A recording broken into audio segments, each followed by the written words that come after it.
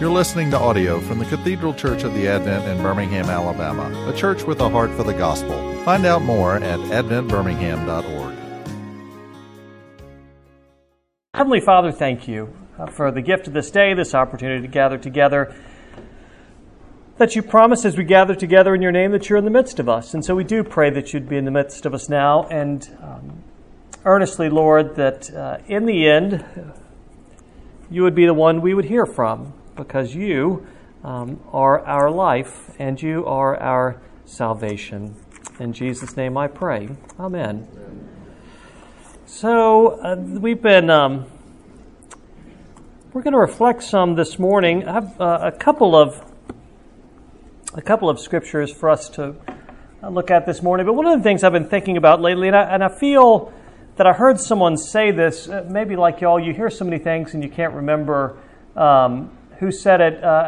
So I think I heard someone say this. If y'all think it's terrible, then I heard someone say this. If y'all like it, I came up with this. Okay, so just sort of preface it in that way. But talking about Christianity, and I'm curious your thoughts. You're welcome to agree or disagree. But that Christianity is not it's not a religion of morality. The Christianity is not a religion of morality. And I wouldn't call it immoral, and I wouldn't call it amoral, but not a religion of morality. What do you think, folks? That's good. That's good. Yeah, that's right. That's good. Well, are social morals based on Christian precepts? Certainly. I mean, So the morals, laws, etc. Yeah, I mean the Judeo-Christian. Even though obviously a lot of our founding fathers were deists, so I wouldn't want them necessarily to catechize my family. But yeah, I mean certainly, and certainly our faith. I mean, one would hope, for goodness sakes, that it shapes the way that we live our lives and the way that we interact with one another. Yeah, to be sure, and I think that's. I think that can be an honest frustration sometimes with Christianity, is folks wanting it to impact their life. Not simply to be a head knowledge, but something which gets into life and relationships also, a longing for the power of it. Yeah, David? Well, that's not just the province of Christians. Atheists believe in morality. Everybody aspires to be moral. Great point. So Christianity's only hope is in Jesus Christ. Right. Your sermon, when Habakkuk goes to the tower, what's he see? He sees them flooding over his nation and totally destroying it. Right. So our only hope is as he says, aren't you the God from everlasting? That's our hope yes. When we enter into everlasting. Because in the meantime, the hurricanes keep coming. Yeah, absolutely. No, I think it's a great point. Every regardless of Christian, non-Christian, everyone has their morality, their rule book, their playbook that they play by. This is okay. This is not okay. Everyone has that of some sort or another. Well, let me tell you why I say that, and to some degree I say it because it's unattainable. I mean, if you look at the precedent which Jesus sets, it's not an attainable precedent. You think about the Beatitudes. If you go to the Beatitudes, go to Matthew 5. You therefore must be perfect as your heavenly Father is perfect. If it's a faith that is attainable by keeping a morality or practice, we're dead in the water. I mean, no need to lace up the shoes. Be perfect, therefore, as your heavenly Father is perfect. That's an unattainable goal. We can't reach. One of the things that's distinct about Christianity. We can't reach God's standard without God taking us there, and that's one of the things that's different. A lot of presentations of faith and morality lay out steps by which, if we follow these steps, then we'll progress, and if we follow these steps, then we will attain. And these are the means by which and the steps by which we attain whatever it is: righteousness, holiness, acceptable.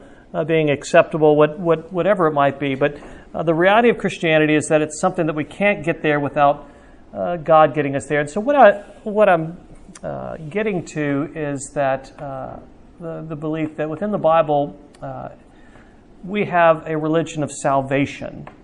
It's what the Bible reveals is a God who saves. As Jesus comes into the world, not to make bad people good, but to make dead people alive.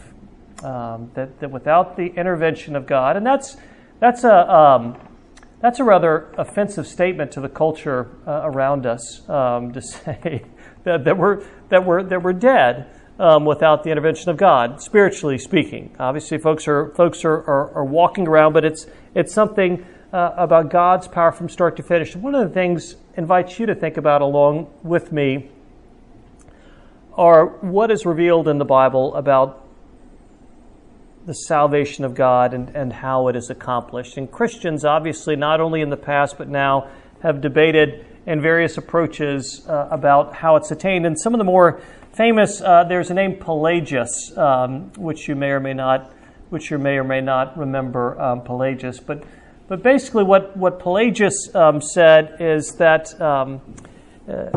if we read the Bible, and may I say, I'm a big proponent of reading the Bible. Let me encourage you to do that.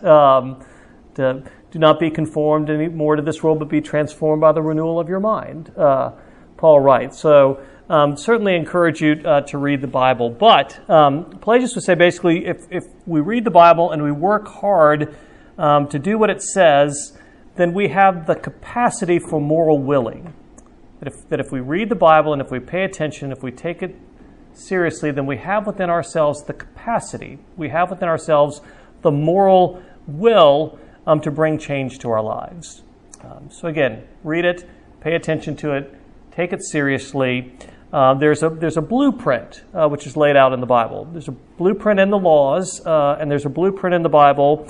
And again, if we read it, if we take it seriously, we have the ability within ourselves to bring change, to bring about the necessary change in our lives. And let me ask you, I'm not trying to put you on the spot, do you agree with that?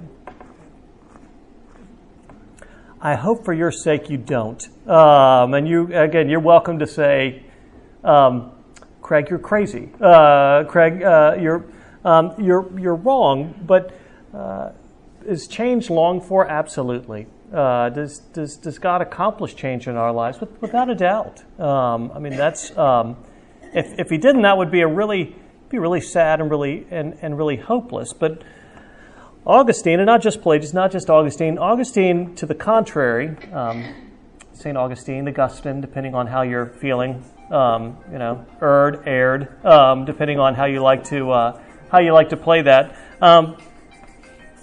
But he argued that the core. Thank you, Bill. Can you tell him you'll call him back, Bill? Or you could, yeah. Thanks. I'm in the middle of class right now. So Augustine would contend that the core engine of human nature is our heart, is our heart and our desires. That ultimately that God changes our hearts through the work of the Holy Spirit.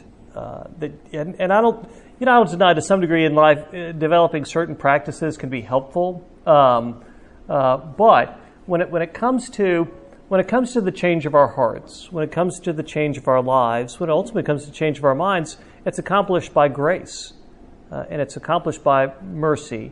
Almighty God, whose power is revealed chiefly in showing mercy and pity. It's those things. It's the mercy of God. It's the grace of God. It's the intervention of God which brings change to our lives. It's the proactive work of God rather than drumming up enough personal will to bring change. And so I'm going to read to you from Ephesians. This is kind of tough because it's kind of one of those. I'm trying to shorten it. I kind of just want to read to you Ephesians because it's so good. And as Paul writes to the Ephesians, he says this. He talks about thanksgiving, and he talks about prayer, and he talks about the work of God in our lives and the riches of his glorious inheritance in the saints, and his immeasurable greatness of his power toward us who believe. But then he says this, and Ephesians 2:1 now is where I am. He says, "And you were dead in the trespasses and sins in which you once walked, following the course of this world, following the prince of the power of the air, the spirit that is now at work in the sons of disobedience, among whom we all once lived in the passions of our flesh, carrying out the desires of the body and the mind, and were by nature children of wrath like the rest of mankind." So he says, you were dead in your sins and your trespasses, and it's rather unsettling as he describes us as children of wrath like the rest of mankind. I did a wedding years ago. It's funny. The bride and the groom didn't think it was very funny, but so this was one of the fellows. He had been a cadet at the Citadel, and I hadn't seen him probably in a decade. And he tracked me down here in Birmingham and asked if I would officiate his wedding. And I said, "Oh gosh, you know what? I'm honored. I'd love to." And so it was back in Charleston. Went back in Charleston, but it wasn't at Summerall Chapel at the Citadel. It was at a venue, and his brother-in-law was going to do the reading, and the reading was from Colossians, right? The Colossians reading, and y'all remember the Colossians wedding reading, right? God, I thought y'all were Christians. No, if you forget it, that's fair. 1 Corinthians 13, you've got that. Exactly, you got that one. But if you remember, it's often read, and it's lovely. The Colossians, put on then as God's chosen ones, holy and beloved, compassionate hearts, humility, kindness, meekness, and patience, bearing with one another. And if one has a complaint against another, forgiving each other as the Lord has forgiven you. And it's a lovely, and it's entirely appropriate. And so the brother-in-law was going to read the lesson, and I said, "Hey, do you need me to mark this? I've got my Bible here. Would you like?" No, I got it. I'm like, "You sure?" I got it. And so he gets up there to read. "If you then have been raised with Christ, seek the things that are above, where Christ is seated at the right hand of God." And they were kind of, that's not quite, but okay, we're just kind of listening. "Set your mind on things that are above, not on things that are on earth." Okay, "For you have died, and your life is hidden with Christ in God. When Christ, who is your life, appears, then you also will appear with him in glory." Again, it's kind of like, all right, they're a little confused, but then he goes on and says, "Put to death, therefore, what is earthly in you, sexual immorality, impurity, passion, even desire, and covetous, which is idolatry. On account of these, the wrath of God is coming." And they're looking at me. I was like, "Listen up." No, they're looking at me, and I'm just like, he started at the beginning. It was one of those, and maybe you've done this before, at one time or another. Rather than just like, "Oh, my bad," he just kept plowing. So there was no stopping him. "And these you too once walked when you were living in them." So this is kind of like Paul saying the same thing as he's saying, you were dead in your sins and your trespasses. "But now you must put them all away: anger, wrath, malice, slander, and obscene talk from your mouth. Do not lie to one another, seeing that you have put off the old self with its practices and have put on the new self with its being renewed in knowledge after the image of its creator. Here there is not Greek and Jew, circumcised and uncircumcised, barbarian, Scythian, slave, free, but Christ is all in all. Put on then as God's chosen ones." And then he finally got to it at the at the reception. Folks were standing up giving toasts. So one of the folks said, "You had me at circumcision." So it's like it just kind of was like the running the whole time. It was just kind of like, although it was kind of a good moment, it was kind of like it was one of those. It was the full counsel. It wasn't just part of the story; it was the full thing. So Paul starts and he says, we were dead. We were dead in our sins and our trespasses, in our own power. We were dead, and we've looked at some of the more lovely ones, like for instance Luke 15 we talked about a few weeks ago, and Luke 15 you have stories of 3 lost things: lost sheep, lost coin, lost son, and all of those it sounds lovely because they're stories, but Jesus talks about that which is lost being found, that which is dead becoming alive. I mean, it's a lovelier presentation in the telling of a story, but the punchline is the same. That which is cut off is reconciled. That which is lost is found. That which is dead is made alive. And so Paul said this again. It reveals that in some way, and some have said it's the bad news before the good news. That we're people in need of salvation. That we need more than just a tune-up. We need to be rescued.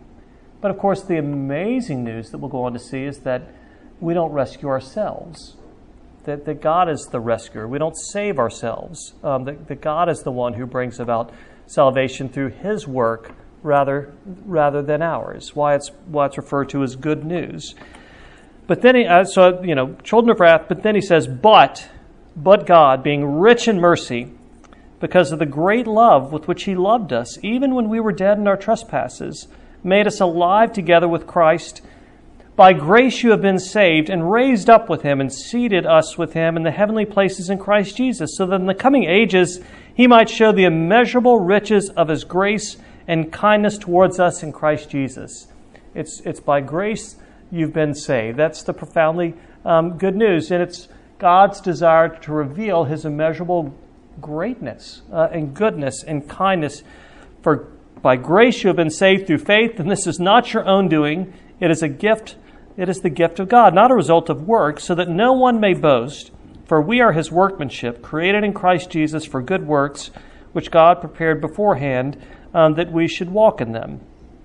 And you can see how profound this good news is, but also how Paul certainly would have rubbed wrong religious leaders of his day. That's a wonderfully, delightfully confrontational message. But Paul goes on to talk about the division between Jew and Greek, circumcised and uncircumcised. And one of the things that he goes on and he talks about is how God has broken down, and this is in verse 14, for He Himself is our peace, who has made us both one, and has broken down in His flesh the dividing wall of hostility, by abolishing the law of commandments expressed in ordinances, that He might create in Himself one new man in place of the two, so making peace, and might reconcile us both to God in one body through the cross, thereby killing the hostility. You may remember, and some of you know more about this than I, but in the temple there are various courts, and within the various courts there are various walls as well. In the middle you had the Holy of Holies, the place where God dwelt. The priest, the high priest, would go in once a year on the Day of Atonement to make sacrifices. That was, God dwelt in the Holy of Holies. And then you had the court of the Jewish men, and then you had the court of the Jewish women, and then out beyond that, the court of the Gentiles. So, it was very tiered, very stepped, very clear. And on the walls separating were written in Greek and Aramaic and Hebrew, basically warnings that if you're not, it's so my middle child, when she was little, she hates when I tell this story, so let me tell it because she's not here. But she, when she was younger, when someone asked her what she wanted to be, and she's maybe 5 or 6 at this time, she said authorized personnel. Because, she saw the sign authorized personnel, and so she wanted to see what was behind that door. She wanted to be authorized personnel. And basically in the temple you had authorized personnel. Like it said if you go beyond the wall, you'll be killed. And if you're not a Jewish male and you go beyond this wall, if you're not a Jew and you go beyond this wall, your death is on you. You're responsible for it. And so when Paul talks about breaking down the dividing wall of hostility, he's not just talking about a grudge. He's not just talking about annoyance. This was steeped. This is dramatic. The Bible revealing to us our faith being a faith of salvation, of something which is accomplished for us, something won for us. That faith, even faith itself, is a gift that's given by God to us. There's a fellow by the name of Thomas Bilney. Some of you Anglican nerds may recognize that name, Thomas Bilney. Anybody recognize? Well, that's because the cool kids are in this room. And so Thomas Bilney was one of the. He was apparently a little guy. His nickname was Little Bilney, and he was a quiet guy. Supposedly, sort of always had health challenges, but he was one of the first martyrs of the English Reformation. Bilney was, and he had a tremendous impact on a number of people, including Cranmer, who had a significant role in the English Reformation. Bilney, again, in some ways, kind of a small person who had a great impact. And again, he was one of the first martyrs of the English Reformation. But during his day and during his time, and again, it's not just that time. The world and religion still does it today. It's just a matter of the manifestation it takes. But Bilney had a real issue in that he felt this separation between himself and God. He felt that he was a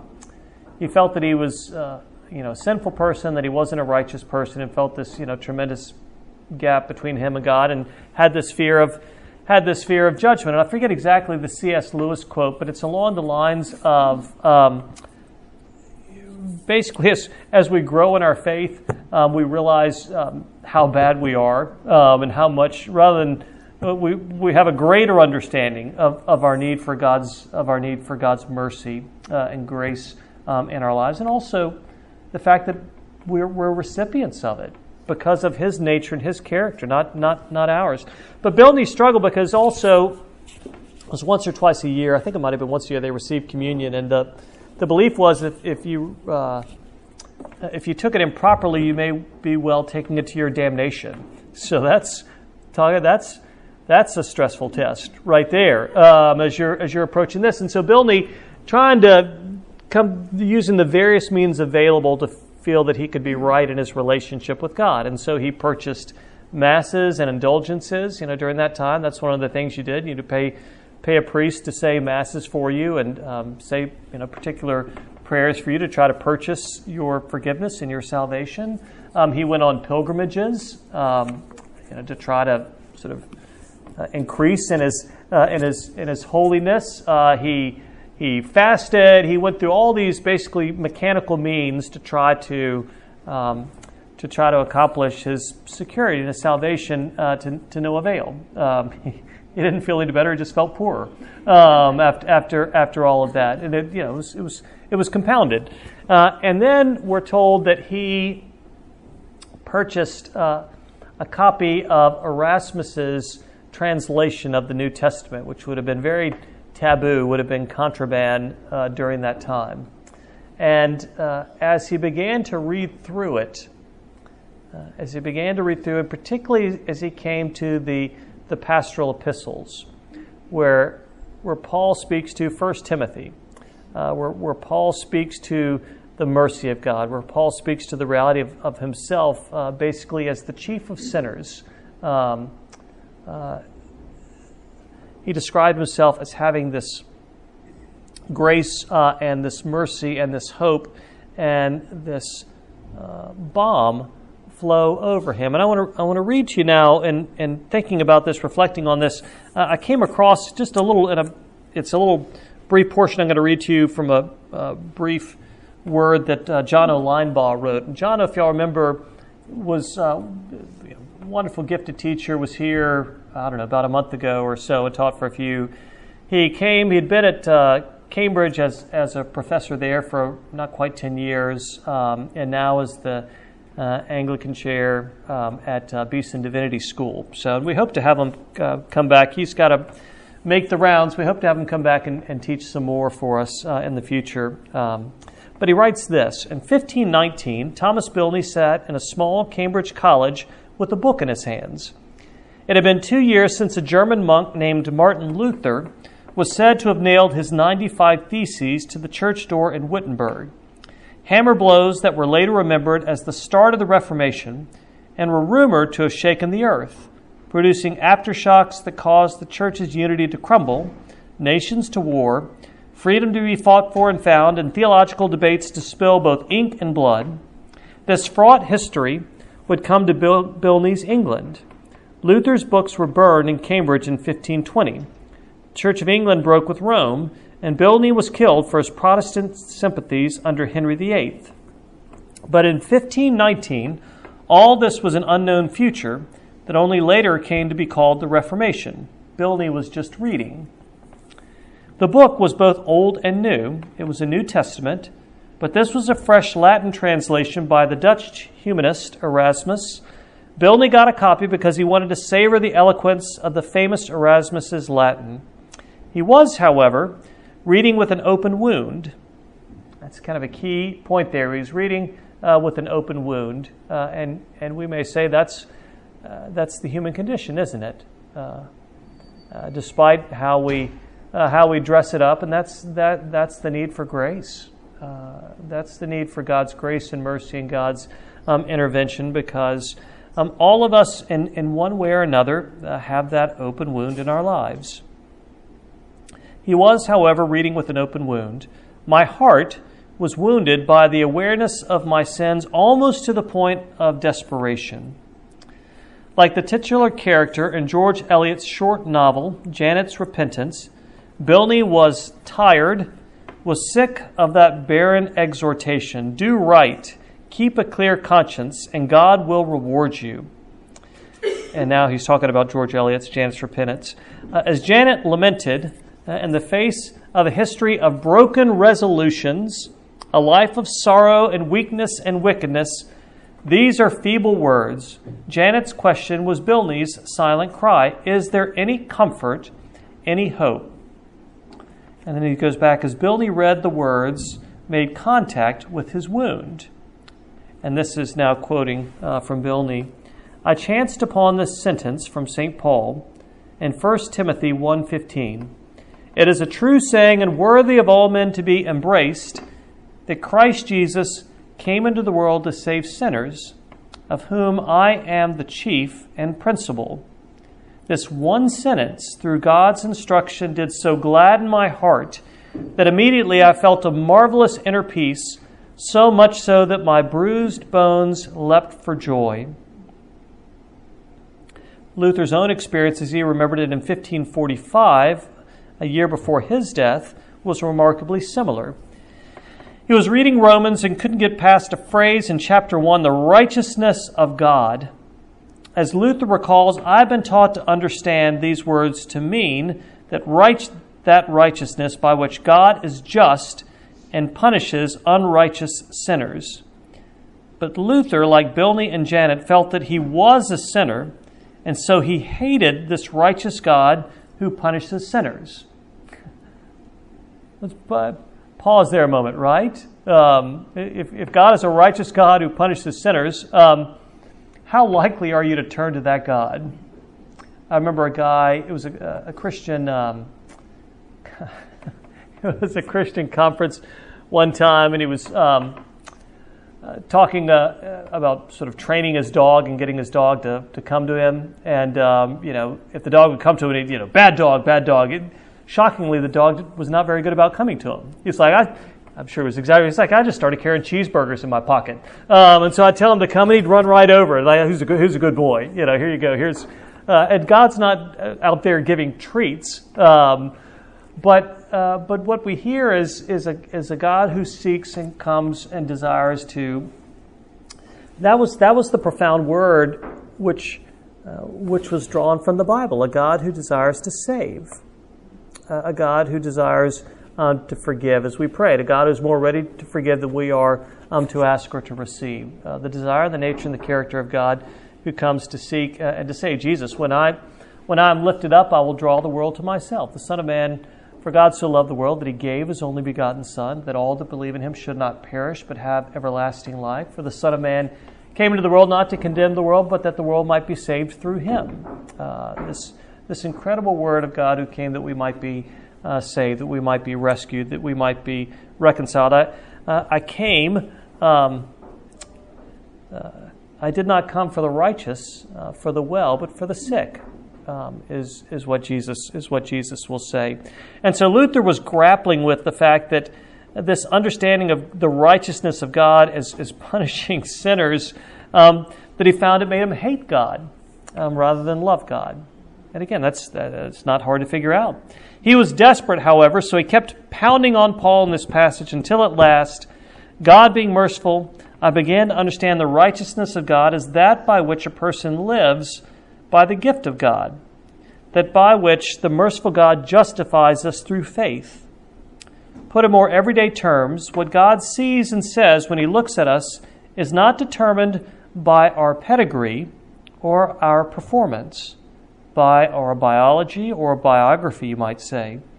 It is determined by God's love and grace, by the one who loved me and gave himself for me, Galatians 2:20.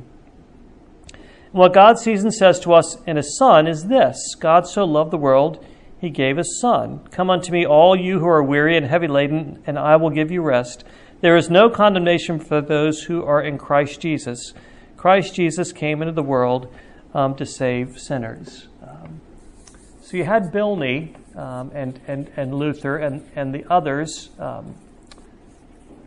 engaging the Scriptures, having the Scriptures engage them and finding this nature and this character of God, not one to hate, but one by whom we might be found, who comes that he might redeem us, that he might rescue us. And I think that's one of the chief fears, is it not?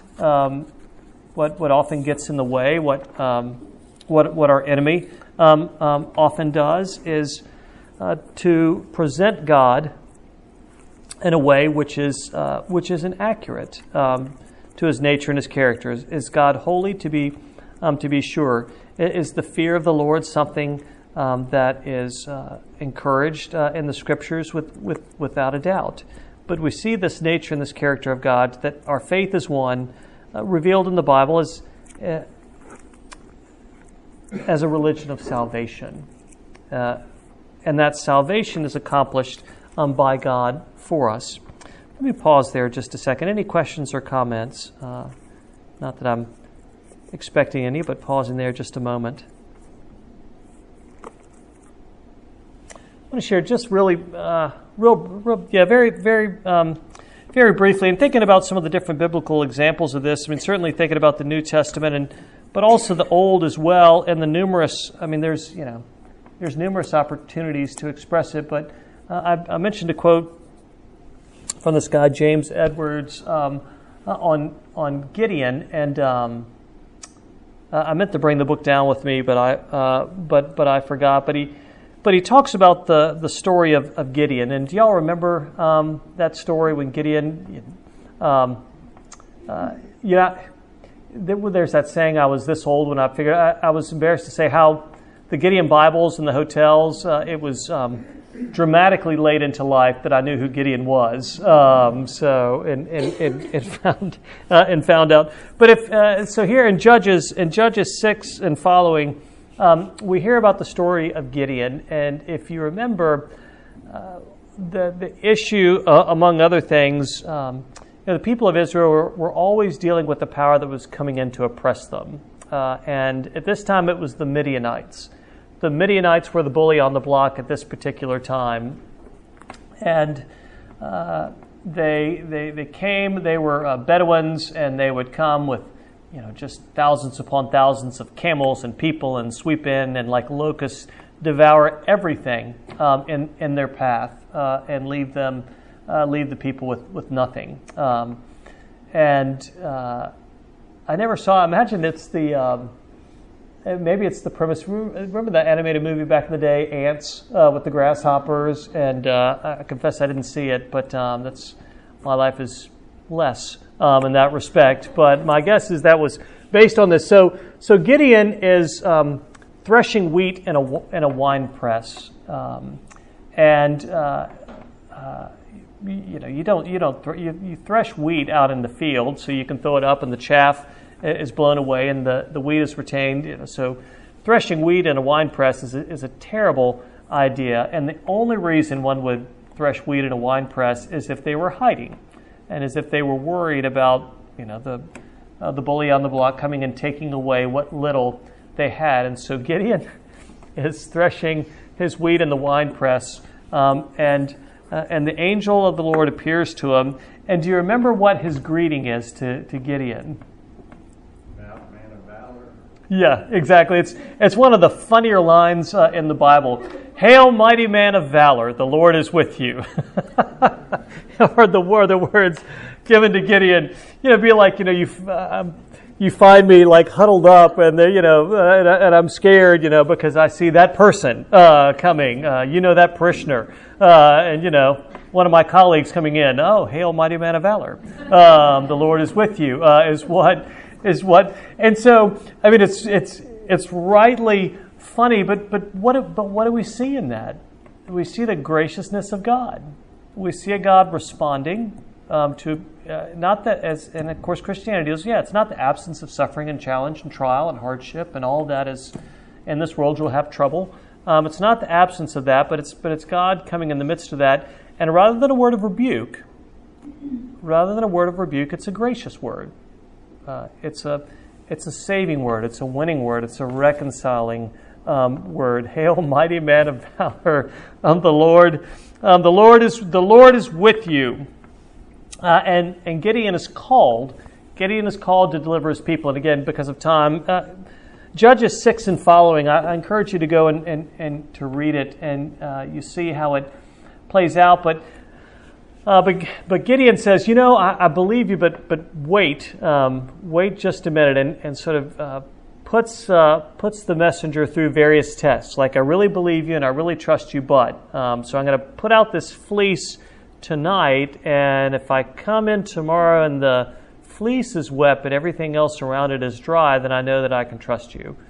And God is gracious, says, okay, go ahead and do it, and shows up, the fleece is wet, everything else is dry, and says, all right, look, don't be annoyed, but let's do this one more time. And this time, if the fleece is dry and everything else is wet, then I'll know that you're for real. And so once again, God's like, okay, we'll do this again. We'll flip it, and the opposite. And he comes in and he finds that, and it's true. And he's given this direction to tear down the altars to Baal and the Asherah poles, and all of this goes on. And then he is told to drive out the people. And he starts off with quite the army. But then there's an interesting thing, and this is in Gideon 7:2. The Lord said to Gideon, the people with you are too many for me to give the Midianites into their hand, lest Israel boast over me, saying, my own hand has saved me. Now therefore proclaim in the ears of the people, saying, whoever is fearful and trembling, let him return home and hurry away from Mount Gilead. Then 22,000 of the people returned, and 10,000 remained. And so he keeps whittling the people down more and more and more and more until he gets to just 300.